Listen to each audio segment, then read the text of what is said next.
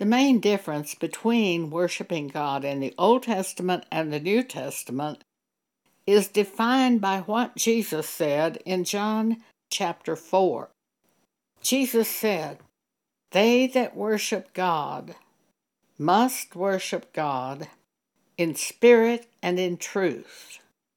God is a spirit. It's all centered around worshiping God through the Spirit of God. We cannot see a spirit. Anything we can see with a natural eye is flesh. In the Old Testament, they had many symbols of what God was. They had the tabernacle, they had the 10 Commandments. They had Levites who were the priests of God. They had special garments which they wore, which we do not do that in the New Testament church. A minister is not defined in the New Testament church by clothing.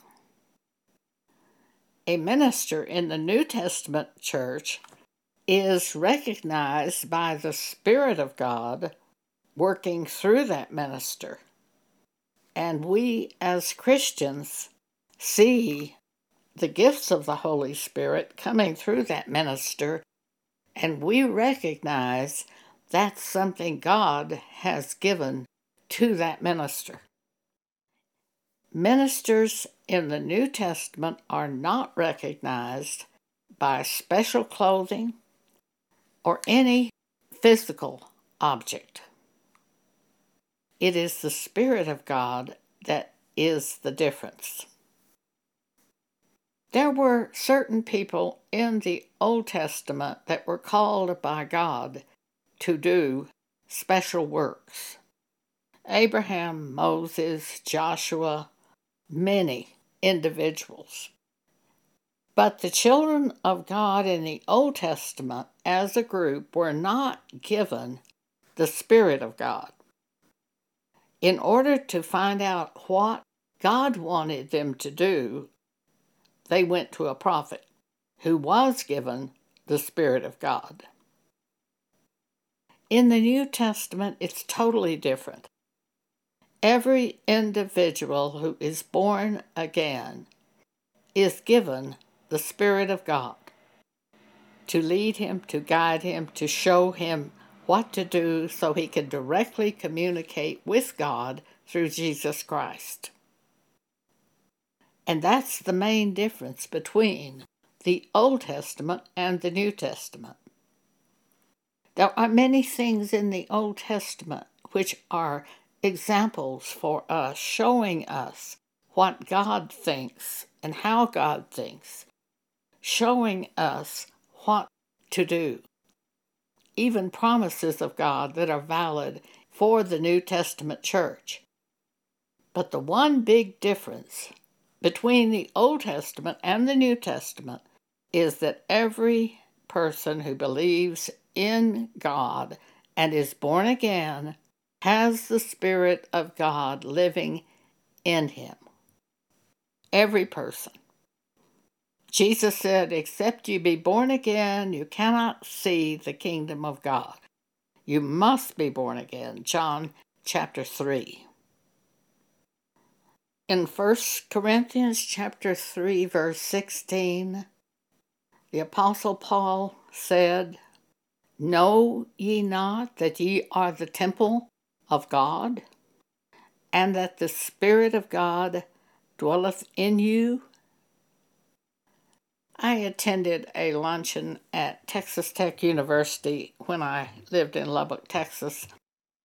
It was downtown in a 5 or 6 story building overlooking First Methodist Church.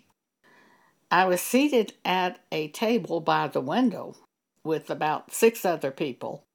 One woman looked out the window and pointed to the church building across the street and said, "That is our church." And I said, "We are the church." She just looked dumbfounded. And she said, "I'm not a church. That's our church. And she pointed back to First Methodist Church building. And I just said, we're the church. And she got very angry. And she said, she says we're the church. I'm not a church. That's our church. If we belong to God, we are born again and given the Spirit of God, and we are the church. It's not that we go to church. We are the church. And where 2 or 3 of us are gathered together in the name of the Lord, there is Jesus among us. We are the church. And God speaks to each of us who belong to Him. He leads us and guides us by His Spirit. John chapter 14, verse 26, Jesus said, "But the Comforter, which is the Holy Ghost, whom the Father will send in my name, He shall teach you all things, and bring all things to your remembrance, whatsoever I have said unto you." John chapter 16, verse 13, "Howbeit, when He, the Spirit of truth, is come, He will guide you into all truth. For He shall not speak of Himself, but whatsoever He shall hear from God, that shall He speak, and He will show you things to come." In those 2 sections of Scripture, we see 4 things the Holy Spirit does in our lives. He teaches us all things. He guides us into all truth. He reminds us of everything Jesus has said to us, and He shows us things to come. I learned this as a new Christian early on in my time as a Christian, shortly after I was born again in 1975. I had a business at that time. Before I would go out to the reservation to buy art objects, it was an American Indian arts business, I would pray for God to have the Indian artist make the item that I needed to purchase. When I got to the reservation and looked at the art objects, I would pray for God to show me the exact items that I needed to buy for my shop. When I started back to Dallas, where I lived at that time, I would pray for God to send the angels out to bring the customers in to buy the items. I ran a business for 4 or 5 years during that period of time. I never had an object that didn't sell. I never put any sales in my shop. I didn't do like most people and have sales. I priced the item at a fair price, a fair market price. And every item that I sold for that price. I never reduced the price on the items in my shop. I basically ran my business by the Holy Spirit and what God said the Holy Spirit would do. And I never saw it fail, not once. 1 Corinthians chapter 2 shows us a great deal about the work of the Holy Spirit. Start at verse 9. "But as it is written, eye hath not seen, nor ear heard, neither entered into the heart of man the things which God hath prepared for them that love Him, but God hath revealed them unto us by His Spirit. For the Spirit searcheth all things, yea, the deep things of God. For what man knoweth the things of a man, save the spirit of man which is in him? Even so the things of God knoweth no man but the Spirit of God. Now we have received not the spirit of the world, but the Spirit which is of God, that we might know the things that are freely given to us of God. Which things also we speak, not in the words which man's wisdom teacheth, but which the Holy Ghost teacheth, comparing spiritual things with spiritual. I just can't imagine living without the Holy Spirit. God knows past, present, and future. I can't imagine going forward in life without knowing that God guides us by His Spirit. I can't imagine not knowing these things, that we aren't alone here. We have the Spirit of God in us. And that Spirit of God reminds us, brings to our memory things to show us what to do as we confront the various problems of this life. There was a young woman one time who identified herself to me as being a Christian, and she said she prayed, and I said, and then what? How do you recognize what's of God? Well, she was just stunned. She had no idea how you recognize the wisdom that is from above. Many ideas come to us. Our own flesh produces ideas. Devils bring ideas to us, and the Spirit of God brings ideas to us. But how do you know which one is of God? Many Christians never think about this. They don't have any idea how they know it is God leading them. The first thing God taught me about this subject was Matthew chapter 11, verse 30.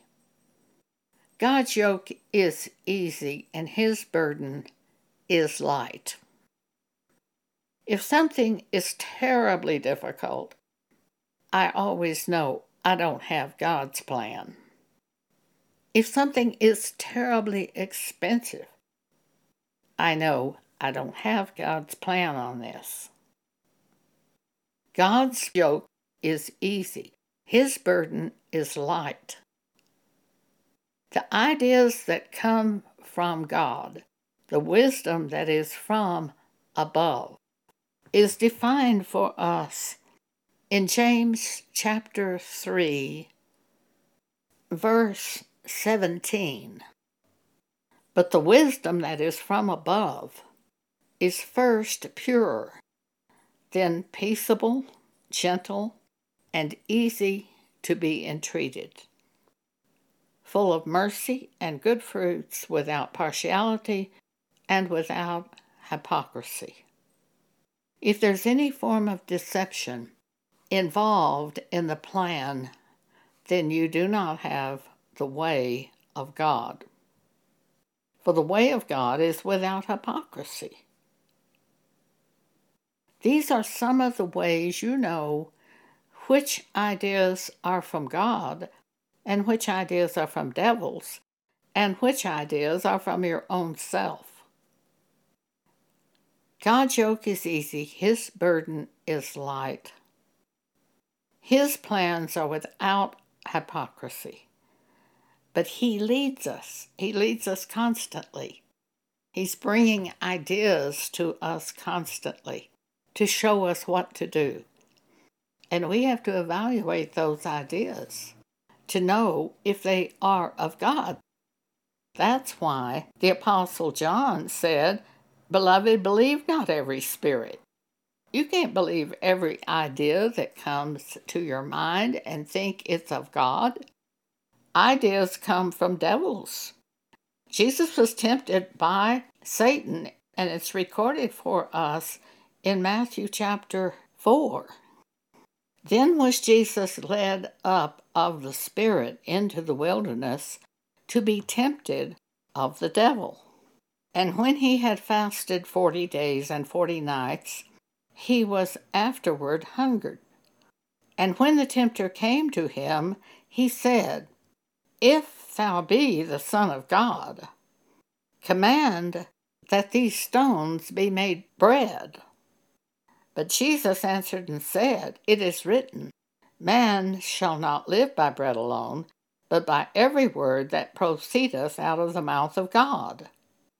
Verse 5, Then the devil taketh him up unto the holy city, and setteth him on a pinnacle of the temple, and saith unto him, If thou be the Son of God, cast thyself down, for it is written, He shall give his angels charge concerning thee, and in their hands they shall bear thee up, lest at any time thou dash thy foot against a stone. Jesus said unto him, It is written again, Thou shalt not tempt the Lord thy God. Verse 8, And the devil taketh him up into an exceeding high mountain, and showeth him all the kingdoms of the world, and the glory of them, and saith unto him, All these things will I give thee, if thou wilt fall down and worship me. Then Jesus saith unto him, Get thee hence, Satan, for it is written, Thou shalt worship the Lord thy God, and him only shalt thou serve. Then the devil leaveth him for a season, and behold, angels came and ministered unto him. Devils bring ideas to us, and they will sometimes seem very religious and very right. So you have to be careful. There was a young couple at our church years ago. It's a married couple. They quit their secular jobs to go to Israel to minister, saying that God had called them to go to Israel to minister. About a week later, they were back at church. What happened? We all wanted to know. What happened? They said, Well, we got to Israel. We weren't able to speak the language. We found there was nothing we could do in Israel to minister. They're very religious ideas that come to young people especially that are not of God. There are ideas that come to ministers that are not of God. You have to be very careful. God's yoke is easy. His burden is light. I have always found when God told me to do something, it was easy to be entreated. It wasn't something that was impossible to do. It wasn't something where I had to beg for money from the church. It was easy to be entreated. Some ministers get in terrible problems by building church buildings, by going all over the world and trying to preach the gospel, by too many radio stations, too many television stations, by huge bills which have to be paid every month. And then they get in the twofold trap of having to get their church congregations to pay for their works. And second trap is their own ego gets involved and they have to add more and more and more stations. Our pastor back in the late 1970s said he was going to be bigger than Kenneth Copeland. He was going to have more radio stations than Kenneth Copeland, more television than Kenneth Copeland. He fell into a terrible trap. He ended up basically destroying everything around him. His family, his wife, his own congregation, his building ended up being torn down completely, his church building. There's not even a visible sign today of that church building existing. It was Word of Faith in Farmers Branch, Texas. Robert Tilton, the pastor. You can, by your own thinking and by ideas brought to you by sources other than God, you can be destroyed. I've seen it happen too many times. So, it is the Spirit of God in us who must be leading us. If we follow ideas from another spirit, we can be destroyed. Psalm 23, verse 1, "The Lord is my shepherd." It is God leading me. And when that happens and I follow him, I shall not want. But so many ministers beg for money to pay for their works. A man came to do some extermination work at our house, and almost the first thing he told me is that he was a Christian. And then he began talking about summers when he goes off to minister at places, and he wanted to start telling me the places he'd gone to, and I stopped him and I said, let me ask you this. How did God show you to do this ministry work? How did he show you? Well, the man was totally dumbfounded. He had no idea. There's a scripture in Matthew chapter 7 where people will appear at the judgment seat of Christ telling Jesus, "Oh, I've prophesied in your name. I've cast out devils in your name. I've done many wonderful works in your name." And Jesus will say to them, "Depart from me, you worker of iniquity. I never knew you." That work was not authored by God. Matthew 7, start at verse 21. "Not everyone that saith unto me, Lord, Lord, shall enter into the kingdom of heaven, but he that doeth the will of my Father which is in heaven. Many will say to me in that day, Lord, Lord, have we not prophesied in thy name? And in thy name have cast out devils? And in thy name done many wonderful works? And then will I profess unto them, I never knew you. Depart from me, ye that work iniquity." The work they're doing is not authored by God.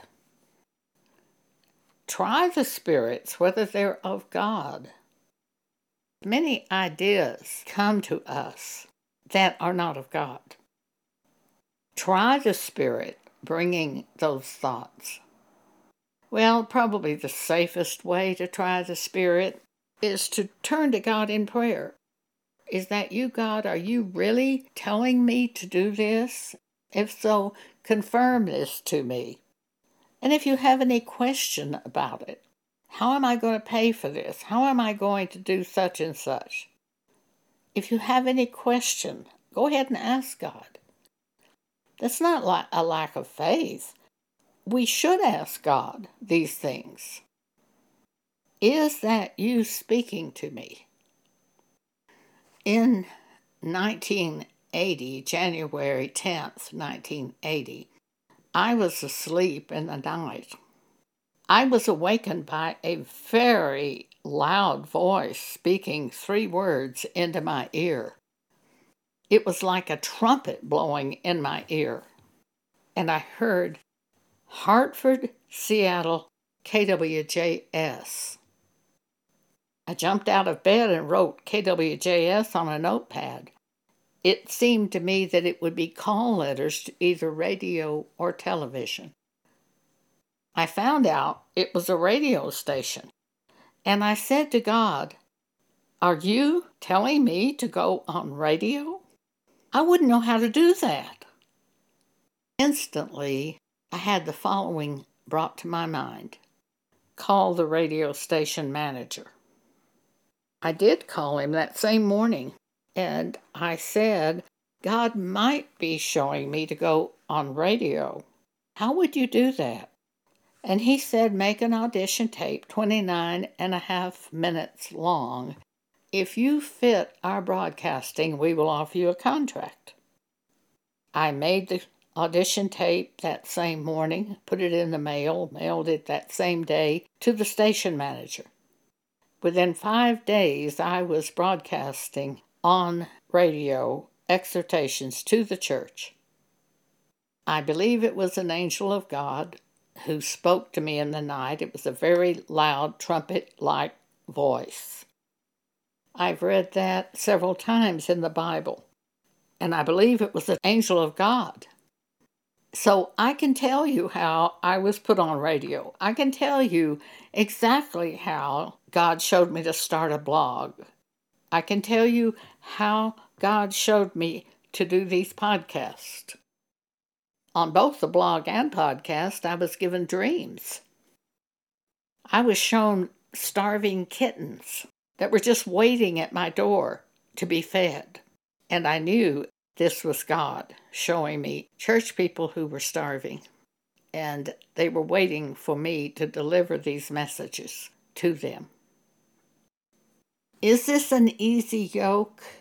God's yoke is easy. His burden is light. On the blog, it costs absolutely nothing to publish the blog.